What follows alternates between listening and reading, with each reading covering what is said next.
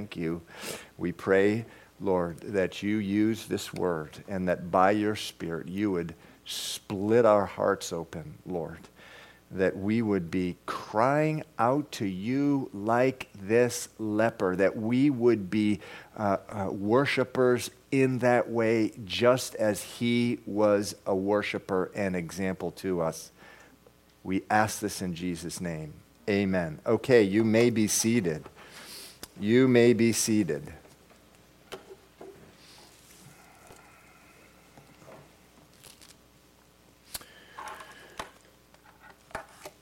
Okay, so lest I stick my head in the sand and be like, is it ostriches that do that? Is that just a myth?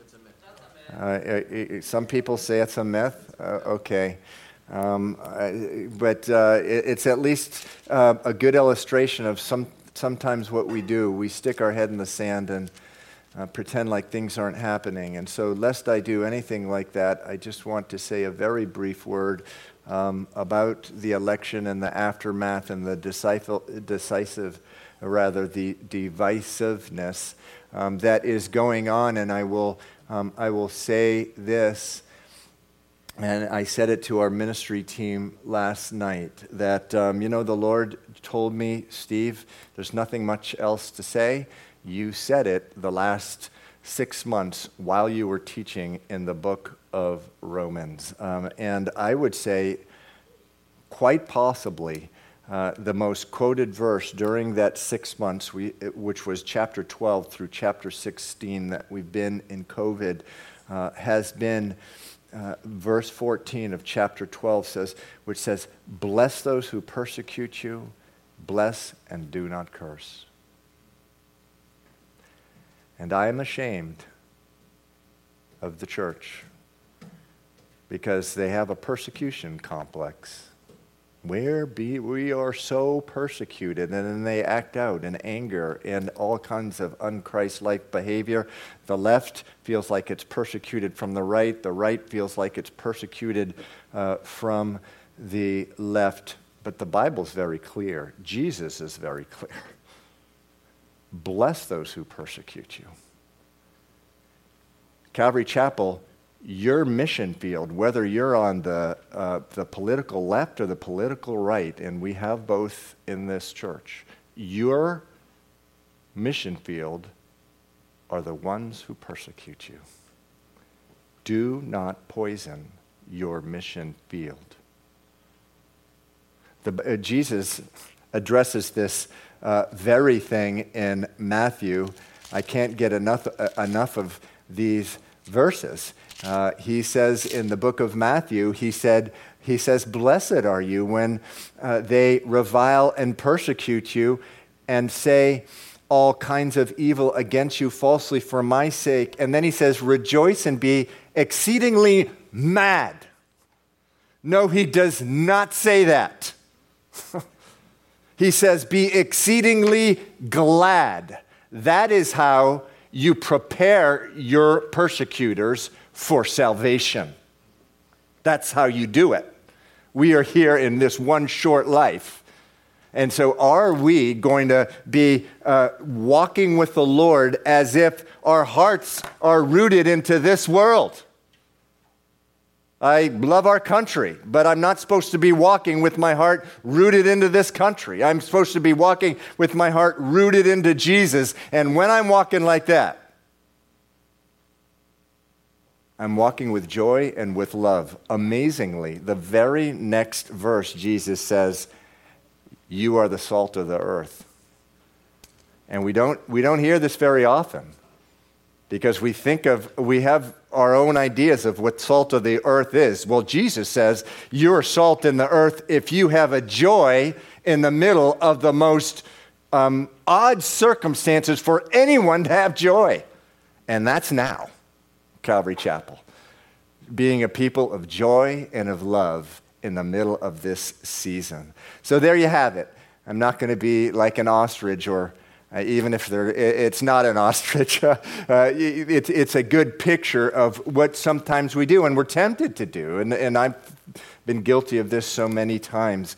I'm just sticking my head in the sand, acting as if stuff going on, but I'm just going to ignore it because it's too hard to deal with. No, we're going to be Christ followers, people of joy and love who love our persecutors, whoever they may be, at this time. Praise the Lord. Okay, Mark chapter 1. So again, we're at the very beginning of Jesus' public ministry. But today we see something new. Jesus heals a leper. And it causes a sensation so great that Jesus could no longer openly enter the cities. Verse 45 says. And he had to minister in deserted places in the wilderness, so people had to come out to him, which they did in every direction, because healing a leper was so completely extraordinary. It just, and things had already been stirred up in an incredible way, but healing a leper. And that's why we see this at the very beginning of his public ministry. Now, as we go through the book of Mark, the book of Mark is a long series of different things that happened in Jesus' life. That's how Matthew, Mark, and Luke are written. Different accounts, and then each new account has something new for you, designed to open your heart to God and make you love him more than you ever have in your life. And so by the end of the Gospel of Mark, you should be loving him as you've never loved him before. What's in this one, in this account? Jesus healing a leper. Well, in verse 34 of this chapter, it says that Jesus healed many who were sick with various diseases. I do prefer the New International Version. It says Jesus healed all kinds of diseases. One kind of disease, however, that he had not cured yet up until this point, leprosy.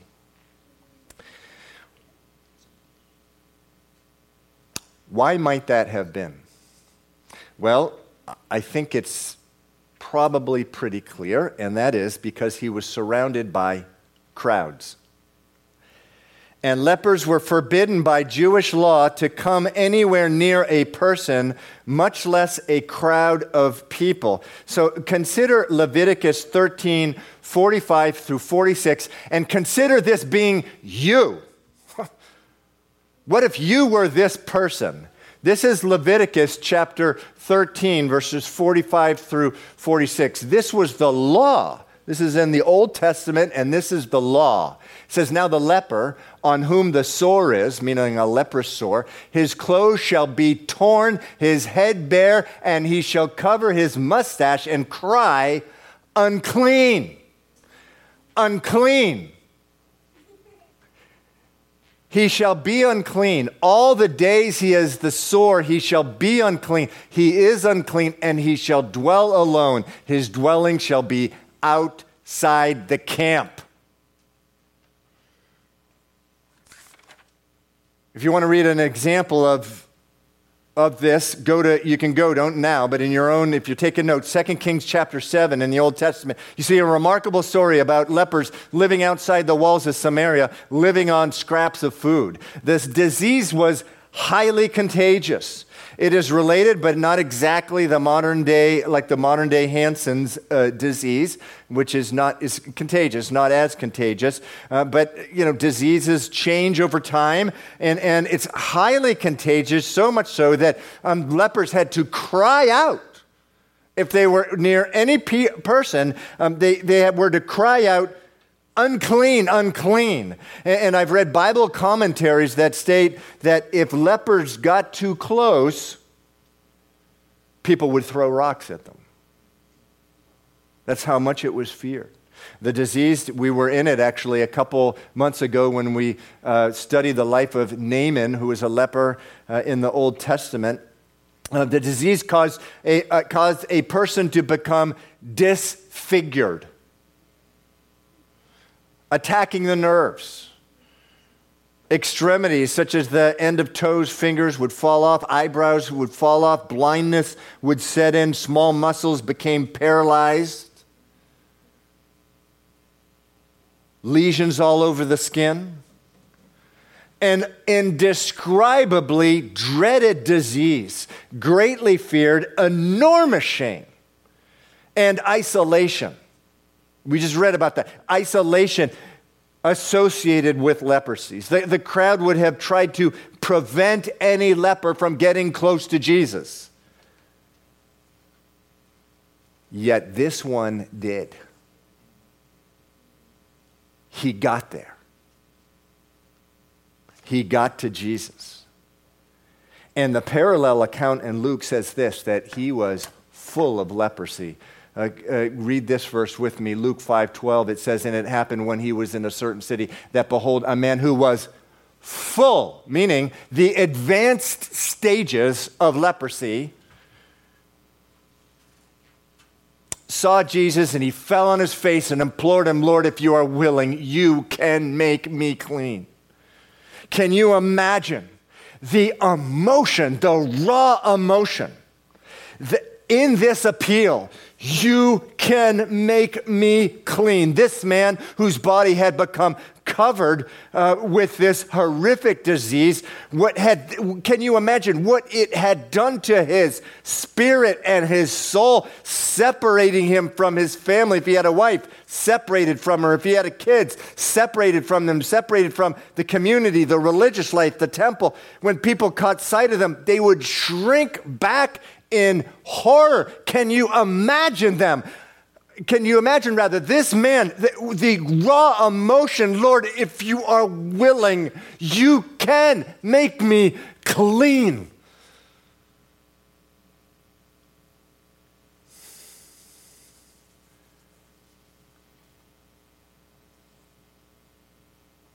So what does the Lord want you to take from this?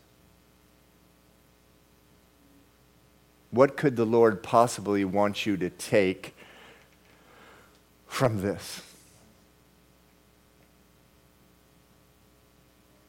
How is this a way, as we just said, after reading it, it's something that will open up our heart to God so that you'll love Him even more than you ever did before? Well, I believe the parallel account in Matthew helps us answer that question. It says, and behold, a leper came and worshipped him, saying, Lord, if you're willing, you can make me clean. Now, what word is in there that's not in the other accounts? Anyone? Shout it out. Someone shout it out. What word is in there that's not in the other accounts? Shout it out. Worship. He worshiped.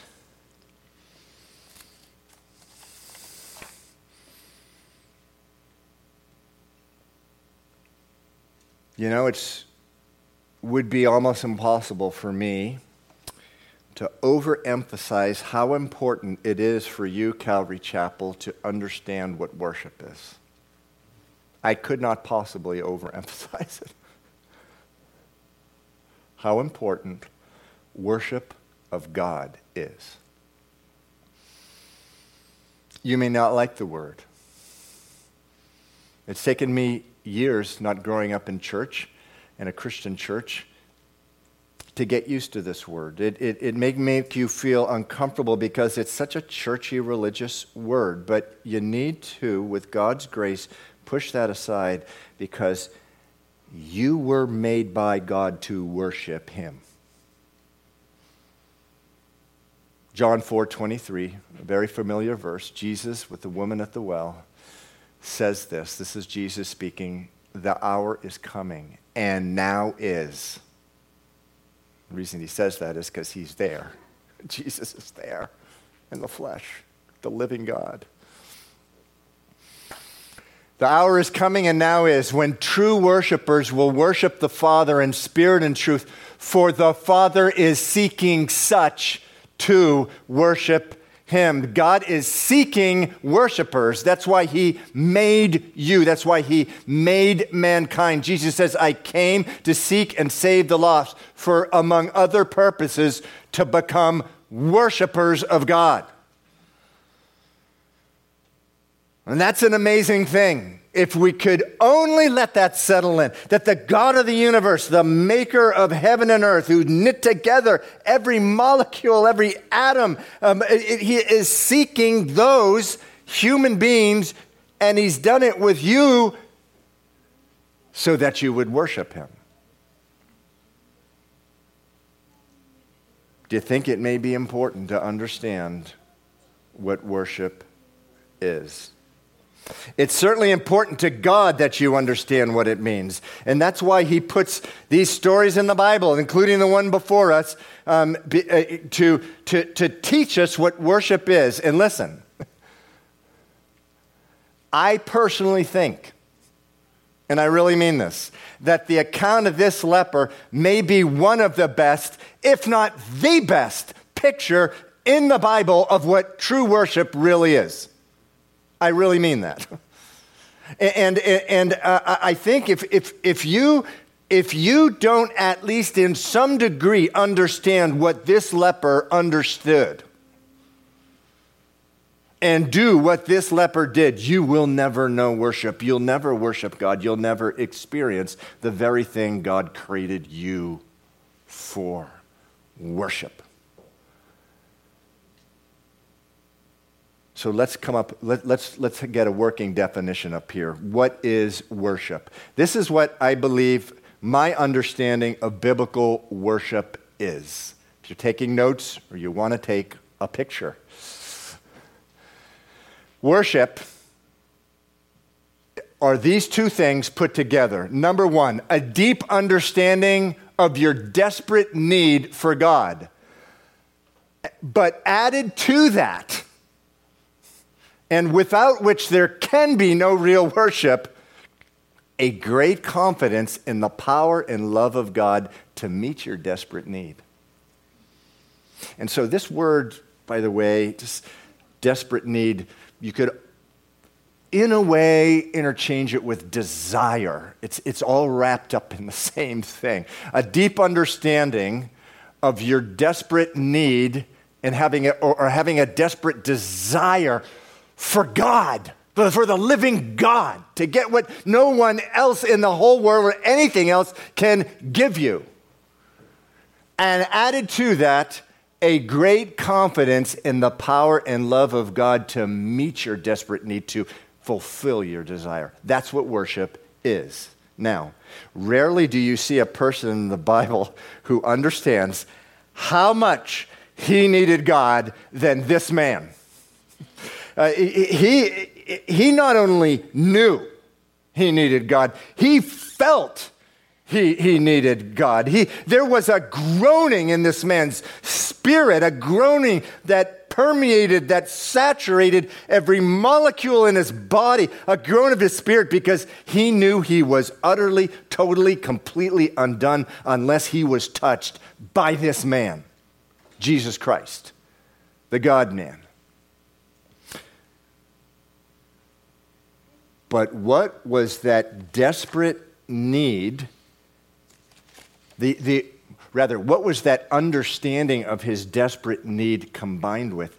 It was combined with a great confidence that Jesus could meet the need. Mark 1:40, a leper came to him imploring, kneeling down and saying to him, if you are willing, you can make me clean. How do we know? What is a picture, by the way, of this man's great confidence? That Jesus could, and I believe not only could, but would heal. He just made his way through a crowd that despised him. At the time, they thought, it was commonly believed that leprosy was a curse from God that resulted from some sin or you or your family. And we already mentioned about the rocks. This man had such confidence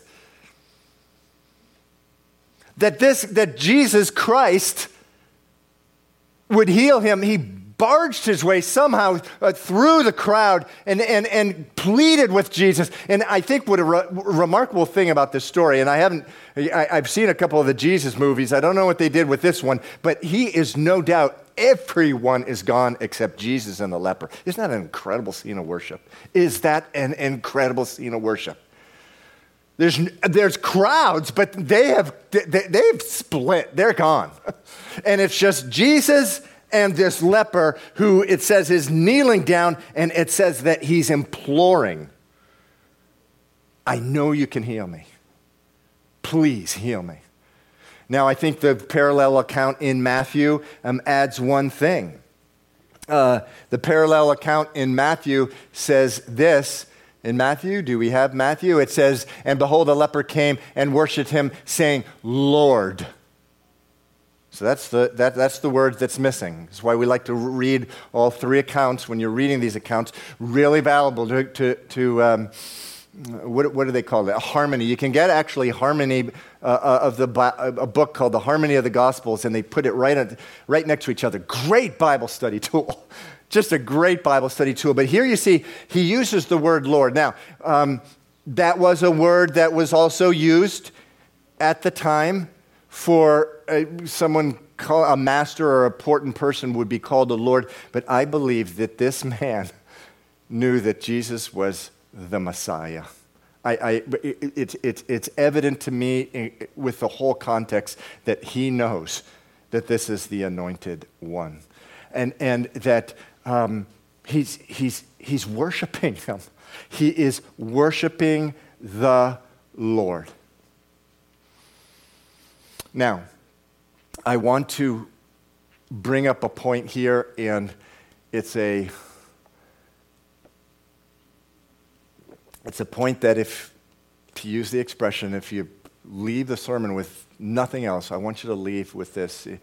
Freddie and I, Pastor Freddie, have been meeting with one of the brothers in the church, just teaching him about how to teach the Bible. And one of the things that we're emphasizing is, look, there's hundreds, thousands of commentaries. A lot of them are good, but you better be careful. The most important thing going into a teaching is what the Lord really spoke to you and what the people you're speaking to really need to hear, and really make that the focus. And this is what I believe the Lord spoke to me personally. And it's going to sound a little crazy to you. But the leper had a great advantage over you and me when it comes to this worship thing. He had a great advantage. And what do I mean by that? Well, remember from our study of leprosy a couple months ago, throughout the Bible, it's a picture of what? Shout it out. Sin. Leprosy throughout the Bible is a picture of sin and the effects that sin can have in your life. J.C. Ryle, the famous British pastor and author says this of leprosy. He says, it's a disease which is utterly incurable, no mere skin disorder. It is a radical disease of the whole man. It attacks not merely the skin, but the blood, the flesh, the bones, until the unhappy patient begins to lose his extremities and to rot by inches. Well, listen, this is the very thing that sin does. It attacks not the nerves, but the conscience. And over time, the conscience deadens. And over time, after the conscience deadens and sin abounds and increases, eventually pieces of lives start to fall off. Either the family, the finance, the job, or whatever of a sinner as sin begins to come in and just rot away. The conscience being deadened. And so the problem here with the body of Christ, I really mean this. This leper has an advantage over you and me because most of us in the body of Christ don't have the slightest idea that we are spiritual lepers. That's what we are. Now, Pastor Scott, we all love him in so many ways. He came up with some really odd and quirky sayings which he's famous for. He should probably write a book of them. But one of them, and if you knew Pastor Scott, you would understand. Well, I'll explain what he means. But he comes up with this one, and this is classic Pastor Scott. He said this: "I can only hope that future Calvary Chapel pastors are all passed out right now, drunk on the floor of a bar, lying in their vomit." That's what Pastor Scott said. What did he mean by that? It's a profound statement. It's hyperbole, meaning he's not meaning it literally, but what he means by that is the reason he said that is because he has an understanding, because that's part of his testimony, being one of those folks, is it's them that have an advantage in some respects because they understand the grace of God when they come back to God. They've hurt themselves and so many people. They understand they need God. They're spiritual lepers. And it's the whole person. It's their blood, their flesh, their nerves. It's everything.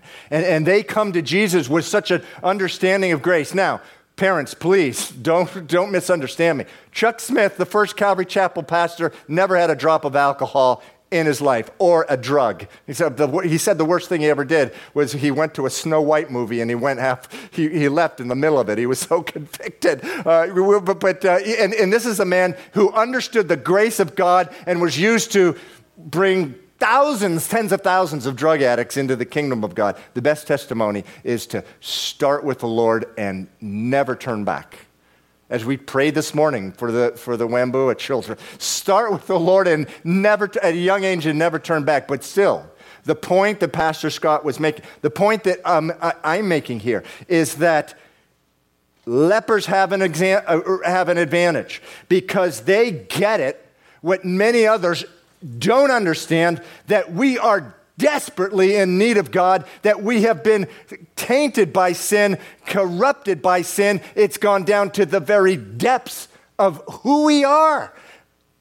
And you've heard the Bible verse that all our most righteous acts are like filthy rags, the prophet Isaiah, I believe, says. And that's because everything we do, even good thing, is just tainted by sin or selfish motives. And so the way that I want to wrap this up, it's like, well, what do? I see this leper. I get it. This guy understands. He needs the Lord. I get it. He's a picture of me and or of a true worshiper who can't worship God fully until they understand the full capacity of their sin, but also be confident that God is able to save them of sin and to heal and restore what sin has eaten away. What am I supposed to do? The same thing that we talked about last week. We got to pray. Listen, when we come into the body of Christ, it's a person is saved by coming to Jesus. Jesus, earlier in the chapter, described what it is to be, how a person is saved. He said in, verse 15, repent and believe the gospel, meaning do a U-turn with your behavior and believe the gospel that God came in human form. He came in the appearance of a man, Philippians chapter 2 says. He lived a perfect life to credit to your account. He died to die for your sins. He rose from the dead to, among other things, just affirm everything that he did, and he ascended into heaven so that he could pour out the free gift of salvation for you. But when you and I come first to Jesus, you and I do not have the slightest, maybe a slight, tiny little idea of your leprosy, your spiritual leprosy. And I have noticed, as the years have gone by, that I understand more and more and more. At 57 years of age, I understand more than ever before. Oh, wow, do I need the blood of Jesus to purge my sin. It has been said before, and I've mentioned this before, as you grow in the Lord, you sin less, but you repent more. So when Paul prays for the churches, what does he pray? That they would understand all this, that they would understand this principle of spiritual leprosy and what this leper understood, that we have a desperate need for God's salvation, but also we need to understand his salvation completely meets the need and our desire for him. Ephesians chapter 3, verse 18. Pray this for yourself every day and those who you love and have on your hearts.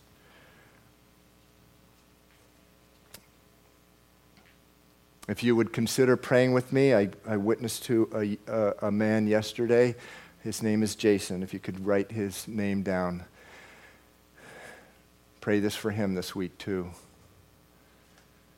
But this is a prayer for the church. It says, I pray that you may be able to comprehend with all saints what is the width and length and the height and the depth of what? Your great salvation, God's great salvation of you. Please let that sink in. This is what you pray for you. This is what you pray for our church and those that you love. What you're essentially praying is you're praying that we would come, that you would come to the same understanding as this leper in Mark chapter 1. That's what this prayer is. This is when Paul teaches how to pray. This is what he says to pray. I pray that you may be able to comprehend with all the saints what is the width, the length, and the depth and the height of what? Of God's great salvation of you.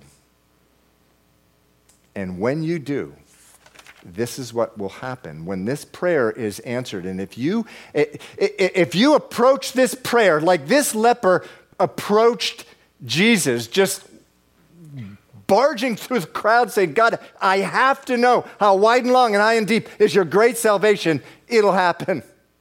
I promise. And it's going to be a painful process. When God starts revealing the roots of sin in your life, it's going to be a painful process, but it's going to be a worshiping process as you understand God saves you from it, and not only that, he crowns you with loving mercies and tender mercies and loving kindness on your life. It's part of his great salvation. I pray that you may be able to comprehend with all the saints what is the width and length and depth and the height. Now, I'm going to close with this. I have a very dear friend. He grew up in a Christian family and was saved to the Lord at a very young age. And I've known him for 20 years.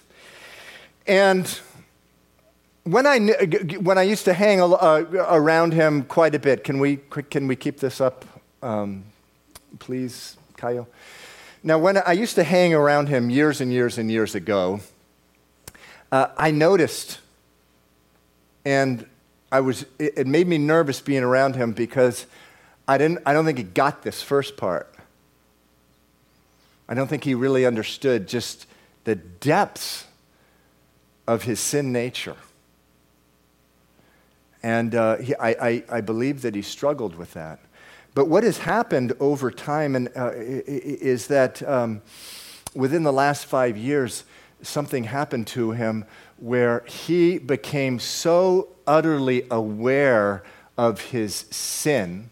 No, I'm sorry, the chart. He became so, thank you, he became so aware of, number one, the desperate need that he had for God, meaning the depth of his sin.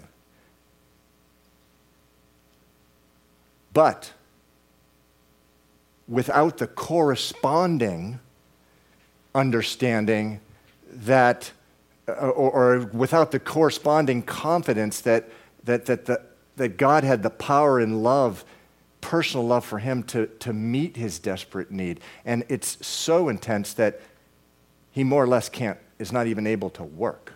It's so crippling to him because he's just a number one here.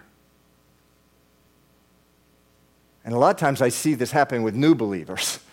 They get their sin, but they just don't understand that God's love for them is so great. The last thing he wants them is questioning whether they're saved when they're doing everything they can. But I also see this show up in people's lives 10, 20, 30, 40 years into their walk. They become acutely aware of how wicked they have been and are before the Lord in their thought life and this type of thing, but they don't get the second part, and it's devastating.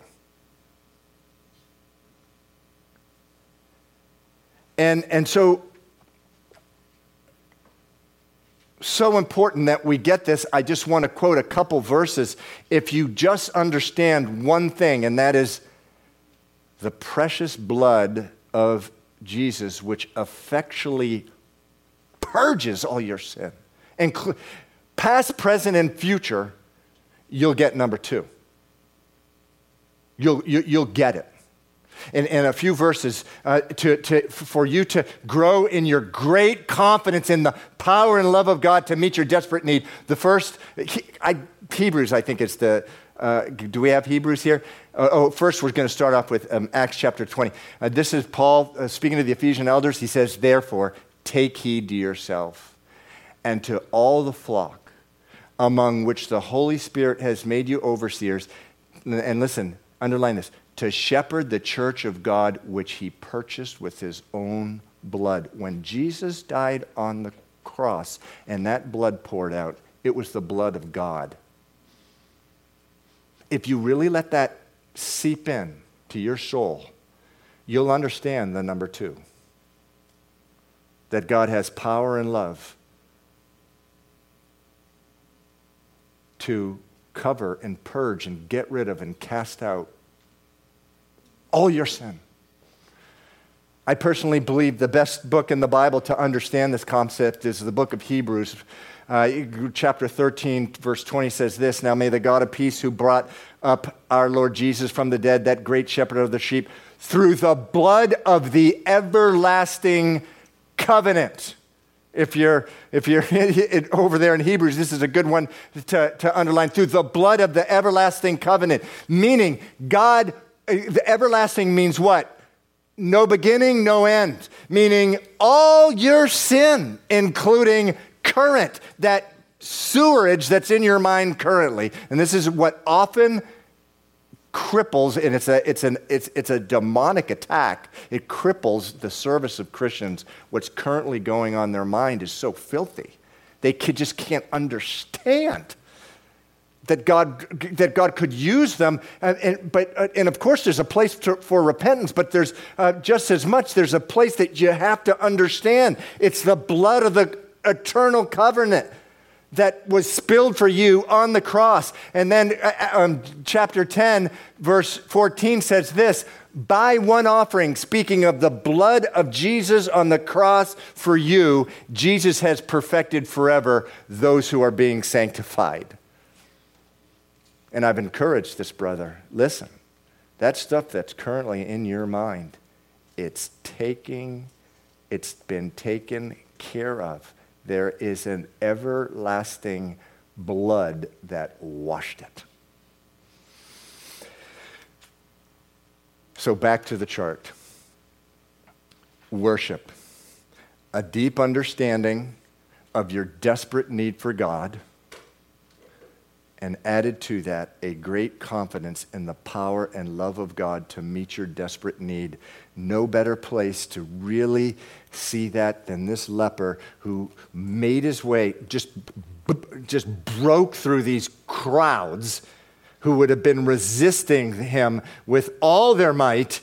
And it says in verse 40, he implored, just with raw emotion, he implored Jesus, kneeling down, and said, if you're willing, you can make me clean. Then Jesus, moved with compassion, stretched out his hand, touched him. You can only imagine what that felt like to be touched by a clean person, a non-leprous person. Just the love here. And touched him.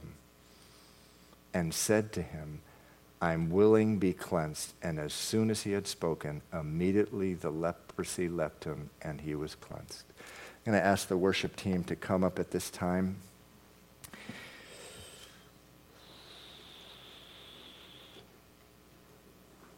We're going to have a time of prayer after the service. We're going to have people stationed right to my right and left if you want prayer. If anything that was said during the message, you can come up. The prayer, I'll ask the prayer partners, though, to not start the prayer till after the service, rather after the worship. And then we'll also have some prayer out in the food court. Some tables set up with a sign over to the right if something stirred in your heart. You know, we pray at the 9:30 a.m. prayer service every Sunday morning that people would come into this service with this very thing. Just a great need, great desire for God, that God would filter out every single little molecule of self-sufficiency so that we'll just come in here understanding that we need God, but also understanding He loves us and He wants to fulfill the need, to meet the desire, to answer the desire. Why don't we stand and have a closing worship song? You know, we are needy people. We need love. We want love. We want joy. There's a desperate cry of every human being has just for joy. I'm talking about the feeling of joy.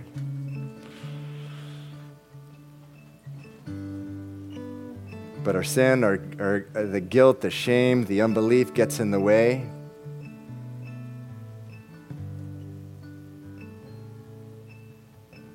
The Lord's willing to move it and meet your desires in that way and grant you the joy and the understanding that He loves you. Father, I just pray in Jesus' name.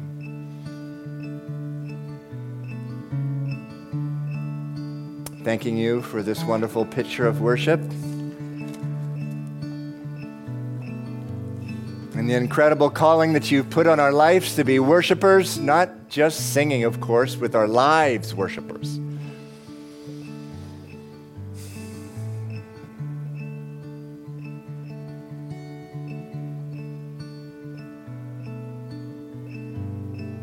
As that book we read from last week, The Necessity of Prayer, says that you, Lord, would be in all our thoughts. Worship thoughts.